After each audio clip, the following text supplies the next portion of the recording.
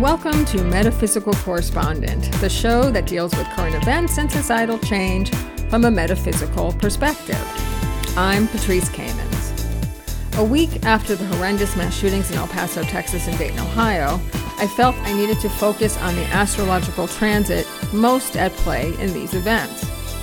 Uranus, the planet that is connected to liberation and freedom, is also implicated in chaos, violence, shock, and awe. Uranus retrograded on August 11th, and while the shootings occurred a week earlier, the range of effects for outer planetary stations can be several weeks on either side. Generally, the average person experiences this energy as the need for change, oftentimes resulting in a divorce, or a move, or separation from a job, partner, or old belief system. But when it plays out on the world stage, it can either appear as revolutionary movements, or conversely, as accidents, eruptions, explosions, destructive ripping apart of lives. Unfortunately, the all-too-common violence in America reared its ugly head in the form of two hate-fueled mass murders.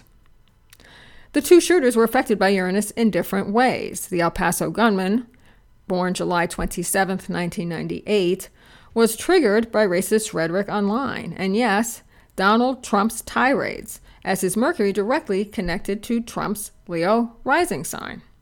This guy heard Trump loud and clear. As mentioned in my article on Medium, Hate is a Psychospiritual Illness, Patrick Crusius would also have felt a patriotism that bordered on xenophobia with his Mars and Venus in Cancer, sign of the homeland. From a timing perspective, Uranus squared Crusius' sun in Leo while transiting Mars in Leo approached his mental planet, Mercury. Uranus can also appear as breakthroughs or breakdowns. The Dayton, Ohio shooter Connor Betts, born October 28, 1994, was more on the obvious spectrum of mental illness, having already expressed suicidal and homicidal tendencies, as well as created a hit list of girls at school he wanted to rape or kill. A Scorpio, with his classic ruling planet Mars and Leo, he likewise would be prone to narcissistic tendencies, but also depression and obsessive thoughts, as reflective of the modern Scorpio ruler, which is Pluto. The same Uranus station was opposing his Scorpio sun, while transiting Mars set off his own planet of violence. Both men had Uranian aspects, the El Paso shooter being a natal sun opposing Uranus, while the Dayton mass murderer had his Mercury square Neptune, Uranus, and Capricorn. Delusion and a sense of inevitable mission may have been part of the motivations for these shootings.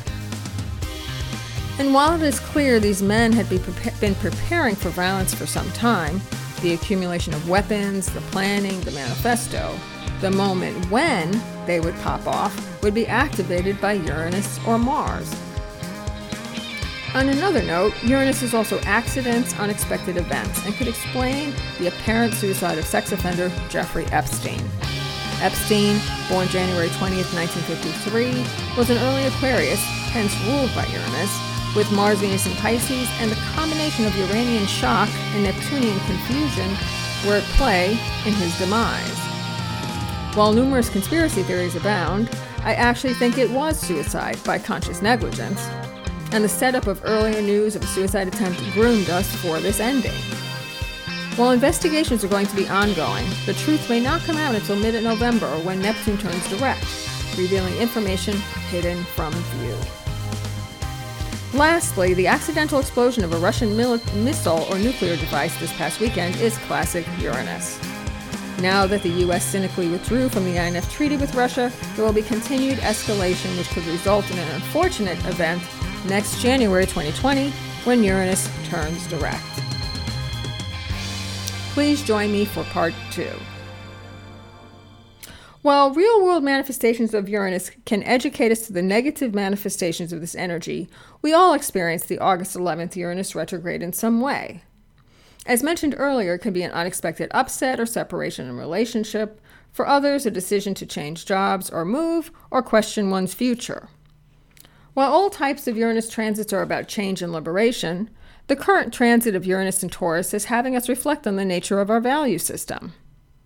And these values are now changing beneath our feet as the myth of American exceptionalism and capitalism as a beacon for freedom is rapidly becoming undone. A lot of the upcoming changes in the next 6 years will revolve around finance, work, and the environment. Are our beliefs accurately reflected in our lifestyle, career, or relationship choices? How are we compromising our values? Granted, as Carolyn Myss has pointed out, the archetype we all share is that of prostitute. And in a capitalist society, that is not surprising. Can we reduce the amount or manner of our selling out? Are we willing to potentially live with less money in order to do work that we enjoy or is beneficial to society? Does our need for material security compel us to get into bed with the wrong people? This Uranus station was preceded by Jupiter turning direct in Sag the day before. Uranus-Jupiter aspects can be shocking, but often also lucky. In what ways can we view the unfortunate events of today and find ways to improve our lives and the world around us? Can we stand up for a higher set of principles and consider more universal goals? That is to be determined and will play out over the next 6 years. Those most affected by the Uranus in transit cycle will have personal planets or angles in Taurus, Scorpio, Leo, or Aquarius. I thank you for joining me today and invite you to subscribe for upcoming astrocasts. I will also leave links for several articles related to these topics.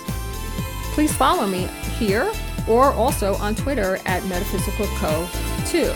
That's MetaphysicalCO2, or also on Medium at Metaphysical Correspondent, or likewise, Metastrologer Patrice Kamens. Once again, I appreciate your listening, and when it comes to our future, please remember that the tide that lifts all boats is consciousness. I'm Metaphysical Correspondent Patrice